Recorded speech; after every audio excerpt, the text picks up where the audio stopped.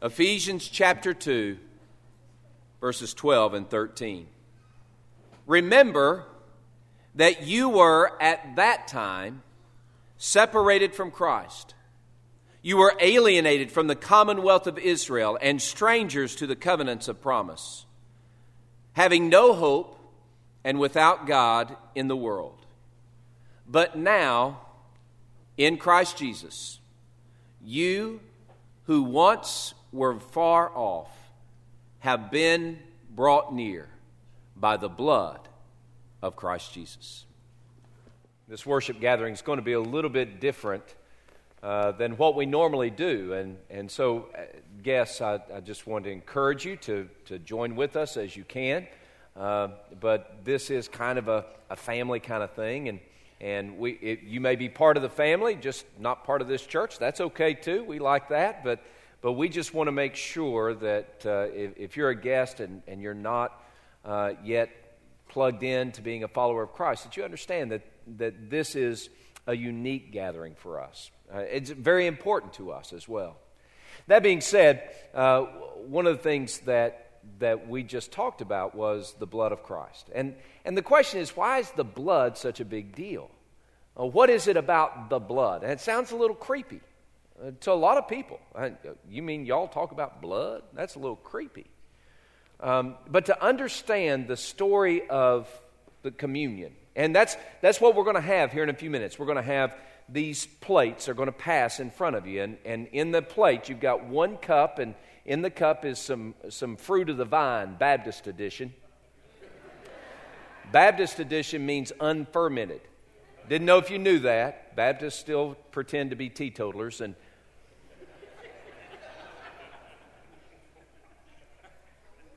that got more chuckle than a lot of things did. But this doesn't have any kick to it, okay? It's just plain old Welch's, all right? So that's what we've got right here.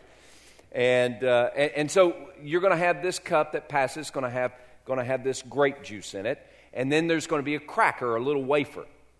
And you're going to have that pass in front of you, and you're like, well, what's the big deal? Now, some of you have been raised in different faith traditions. That makes sense. You understand it. We're just passing it a little bit different than some of the faith traditions that you've been in. But before we go down that road of passing these out, I just wanted us to take a time and to understand the story of the supper. To understand the story of the supper, we need to go back and understand the drama of humanity, the story of humanity, where it really begins. Now, I'm not going to preach a sermon from Genesis to Revelation. Well, I actually am, but it won't feel that way. Well, it may feel that way, but not to me, all right? So, but you have to go back to Genesis, where in the beginning, God created the heavens and the earth. And the Scripture says in verse 26 and 27 that He made man and woman. He made humanity there. God created man and woman in His own image and His own likeness. That means that we have a capacity to have friendship and fellowship with Him. And He planted man and woman in this beautiful paradise called Eden. It's the Garden of Eden that really what defined the Garden of Eden was not really the plants and the apples and the animals. What really defined the Garden of Eden is that God would walk with Adam and Eve through the garden in the cool of the evening. That there was intimacy and fellowship between God and man and woman. And the beauty and the majesty of that fellowship and the presence of God is really what defined paradise and what defines paradise. But the beauty and the majesty was horrifically marred when Adam and Eve chose to sin.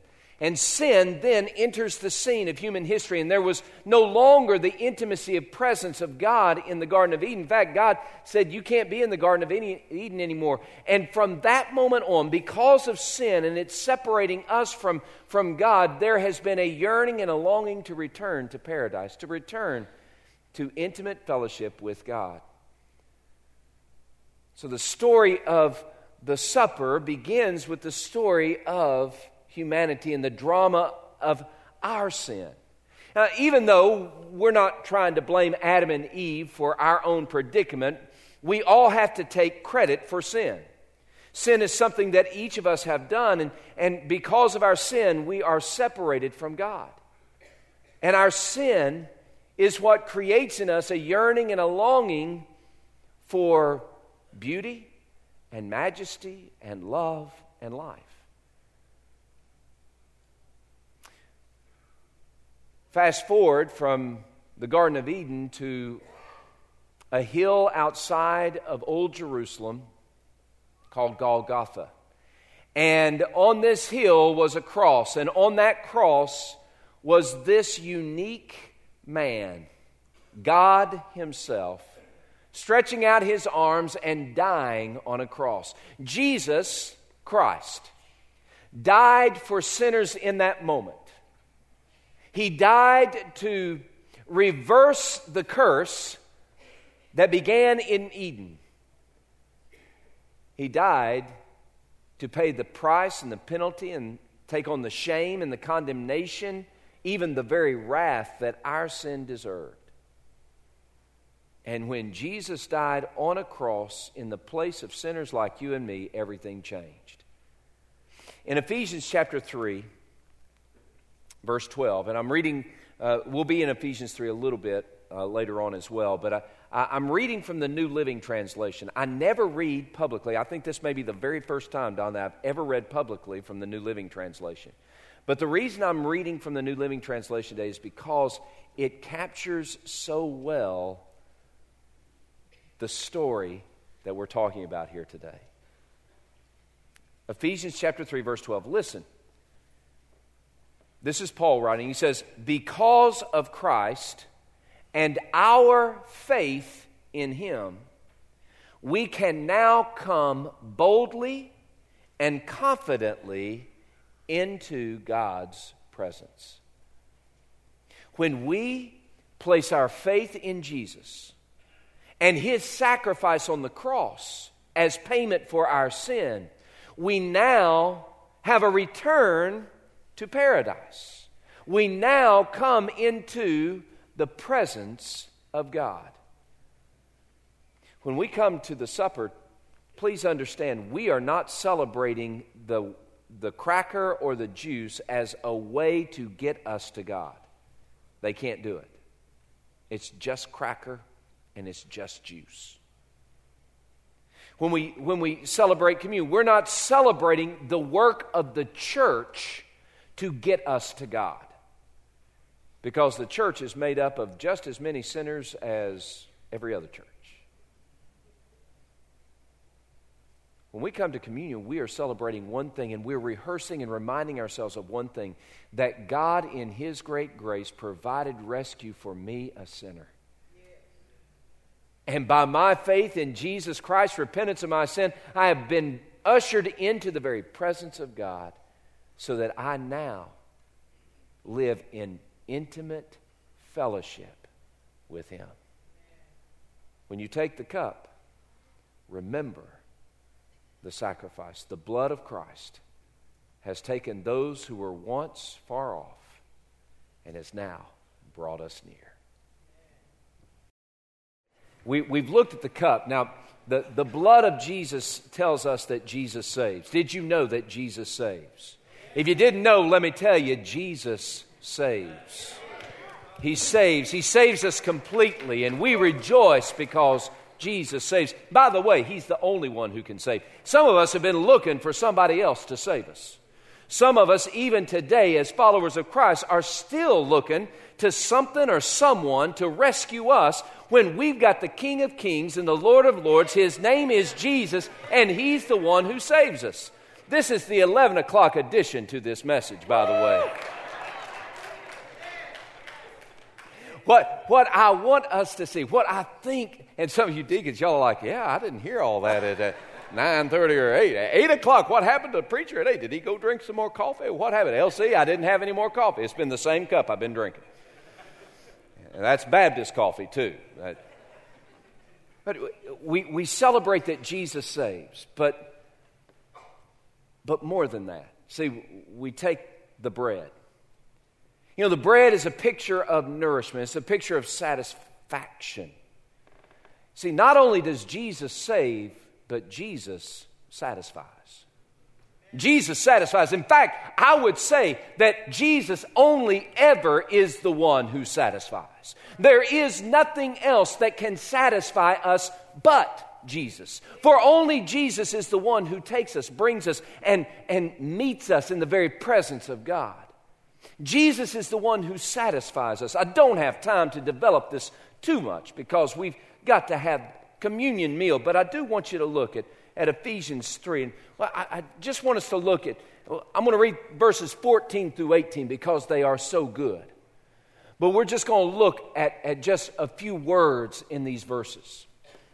Now, we've already read Ephesians 3:12. Because of Christ and our faith in Him, we now have boldness and confidence to come into the presence of God. Jesus saves. But now look in verse 14, Paul writes, and he says, "For this reason, I bow my knees to the Father of our Lord Jesus Christ, from whom the whole family in heaven and earth is named." And verse 16, he begins the content of his prayer. Verse 16, "That He would grant you according to His glorious riches to be strengthened with might through His Spirit in the inner man." Here's how Jesus satisfies. He makes available to us the very strength and power of God to meet the crushing circumstances that we face. Some of us are here today and we're broken by circumstances.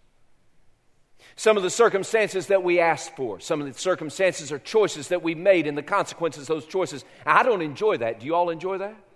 I've faced the consequences of my choices and boy, I don't like it and it breaks me down. It really does. Some of us are facing the circumstances of choices that we have made and we are broken by it. But praise be to God, He gives us the strength through Jesus Christ to face those crushing blows.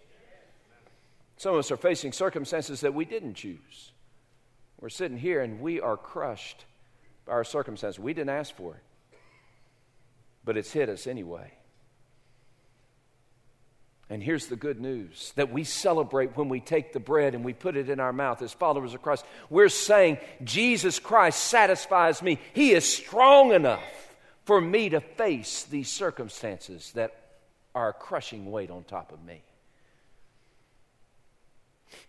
He says that God might grant you according to His glorious might or glorious power or glorious riches the strength you need by or through the Spirit, through the Holy Spirit for each day. Here's what God does. Through Jesus, He gives us the Spirit, His very Spirit that dwells within us, so that the Spirit of God dwelling within us gives us access to all the riches of God's glory. Can I tell you the only limit to the power that God makes available to His people is the riches of His glory? Can I tell you that the riches of His glory are insurmountable, inexhaustible?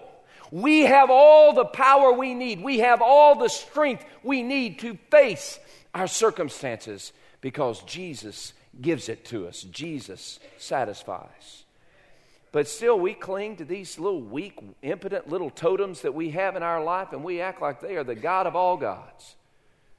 We chase after our own little idols and say, this is what's going to make me feel better in my circumstances. The crushing blows are still there, but I'm just going to go and take hold of this little totem, this little idol, this little thing that I'm going to turn to look for satisfaction. I'm going to chase it down. I'm going to take hold of that. Not Jesus. Jesus is my Sunday morning God. The rest of the week, I've got a different idol to whom I cling. And we wonder why it is we are so discontent. We wonder why it is we live in such a mess. We wonder why it is we are so broken. And today's an opportunity to turn that around. Today's the opportunity as followers of Christ for us to confess that we have been chasing these different ambitions, ideas, desires to satisfy us, and we're going to stop it today. By God's grace, we're going to yield to the Spirit of God, and we're going to confess and repent of our sin, and make no mistake, it is sin against holy God anytime we chase down an idol and act like it's going to satisfy us rather than Jesus. And when we come to the meal, it's time for us to lay our idols down and confess our sin. Jesus says, I still have to preach a text here. I'm not through. That was free, by the way. Still 11 o'clock edition. Verse 17. So Paul's prayer, he grants you according to the riches of his glory to be strengthened with might through his Spirit in the inner man. Verse 17, that Christ may dwell in your hearts through faith. That you being, well, can I just stop there? And again, I don't have time, but I'm going to stop there. That Christ may dwell in your hearts through faith. Can I just say, perhaps you have been like me on this journey, and you are happy to keep Jesus in your Sunday morning room or your Sunday, Wednesday, Friday room, or you have him in the bedroom, or you have him in the dining room, you have him in the kitchen, you have him compartmentalized, but there are certain rooms in your life that you've locked off and that you've barred Jesus from entering. You're saying, Jesus, you have no business to tell me what to do in this place or in this realm. I get to do what I want here. And we excuse ourselves of bad behavior, of sinful living. We excuse it because what we say is, well, I'm doing well. Jesus has free reign over all these other rooms in my life. So I can behave any way I bloody well please over here. And we wonder why it is that we're so discontented and so empty and so incomplete. We wonder why it is that we're so bitter and mean and hateful. And we wonder why it is that our life is so lacking in joy. It's because that little room that we bar Jesus from entering, that little room is our idol. That's our worship room. That's the place we go to really worship. Jesus is our respectable worship, but this little room that we keep him out of, that's our real worship. And it's idolatry and it's sin. And that's what's got to turn around today when we take communion. See, some of us are the most respectable looking cats in the room. And we've excused our sinful behavior for so long that we act as if we're not sinning at all.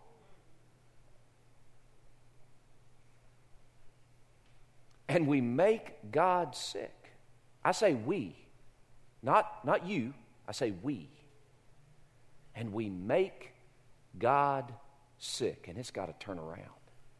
It's got to change. Sorry. That's good, though. That was good. All right. Okay. We still have to pass the plate. I'm not talking about the offering either. Okay. I say that Christ may dwell in your hearts through faith. And then verse 18, verse 17, that you being rooted and grounded in love may be able to comprehend with all the saints what is the width and the height, width and the length and the depth and the height, to know the love of Christ which passes knowledge, that you may be filled with all the fullness of God. Now look at verse 18, and this will be the last little detour I'll take. That you may be able to comprehend with all the saints. Now, when you hear the word comprehend, you know what you think? I understand. Comprehend. That's my daughter Maggie trying to comprehend trigonometry. That's a futile endeavor for someone like me. She's brilliant. She can handle it. But that's accessing it intellectually.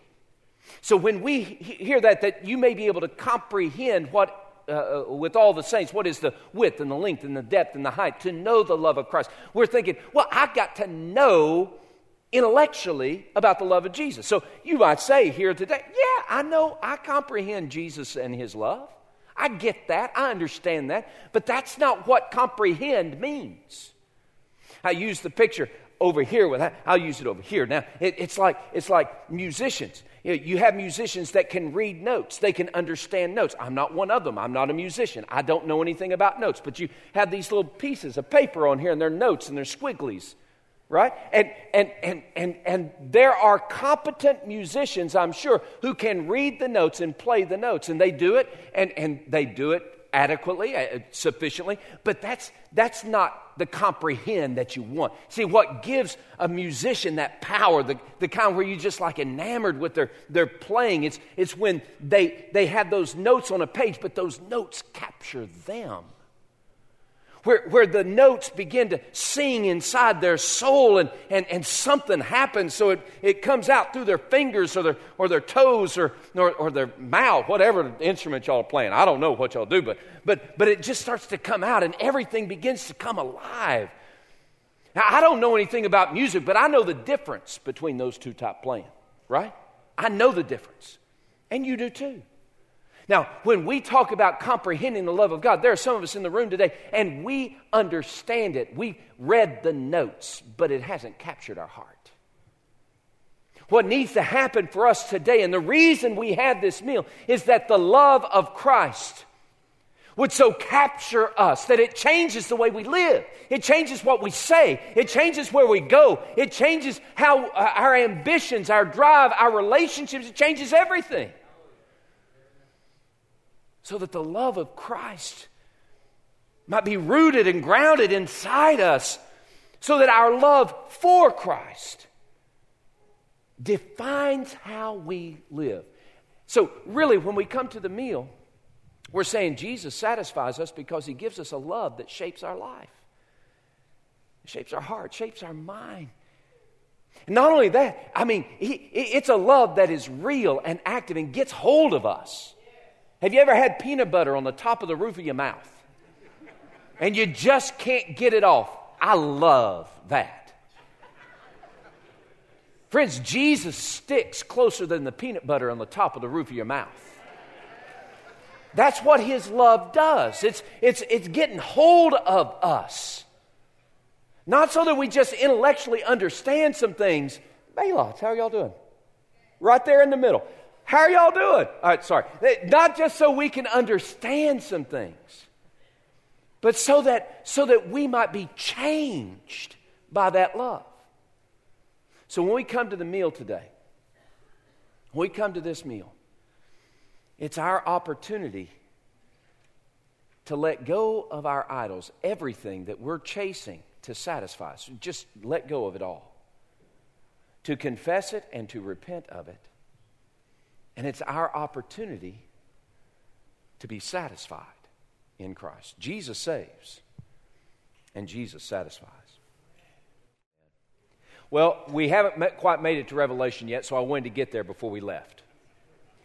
The story of the supper begins with the story of the garden, in the Garden of Eden, where sin took something beautiful and majestic and transformed it into something horrific. And it flows through the story of the cross here at Golgotha, where Jesus took that which was horrific and delivered to us a grace that makes us taste once again the beauty and the majesty of God's presence. But we're not done with the journey yet. See, we're not where we're going to be. In between here and where we're headed, there is struggle and trouble.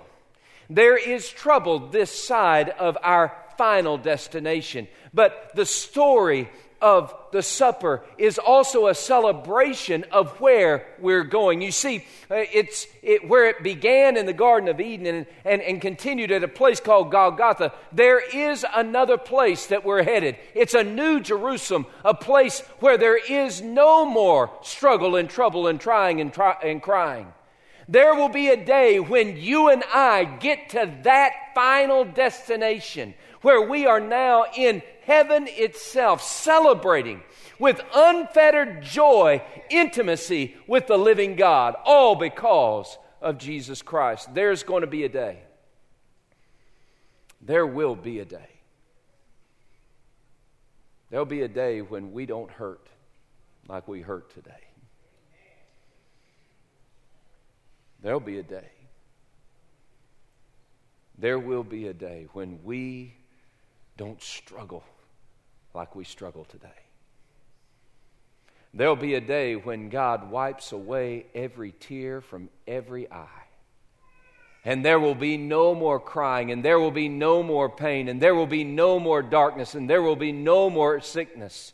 For the former things have passed away, and God has made everything new, all because of Jesus. There will be a day when we get to heaven. And oh, what a day that will be. But it's not enough for us to celebrate that. That's a good thing. I love to celebrate that, don't you? I could celebrate that over and over and over again, but it's not enough.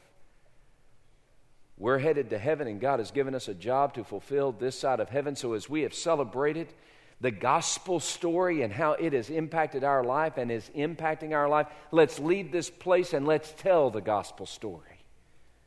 We're headed to heaven, glory be, but let's take as many people to heaven with us as we can. So we make our move toward heaven. We take as many people as we can. We live the mission for God's glory. But once we get to heaven, there is the joy of no more pain, but more importantly, there is the presence of God. And here's what we're going to be doing in heaven. We're just going to be worshiping God. Moment by moment, morning, noon, and night, we are going to be worshiping the one who has given us life. We're going to be worshiping the King of Kings and the Lord of Lords.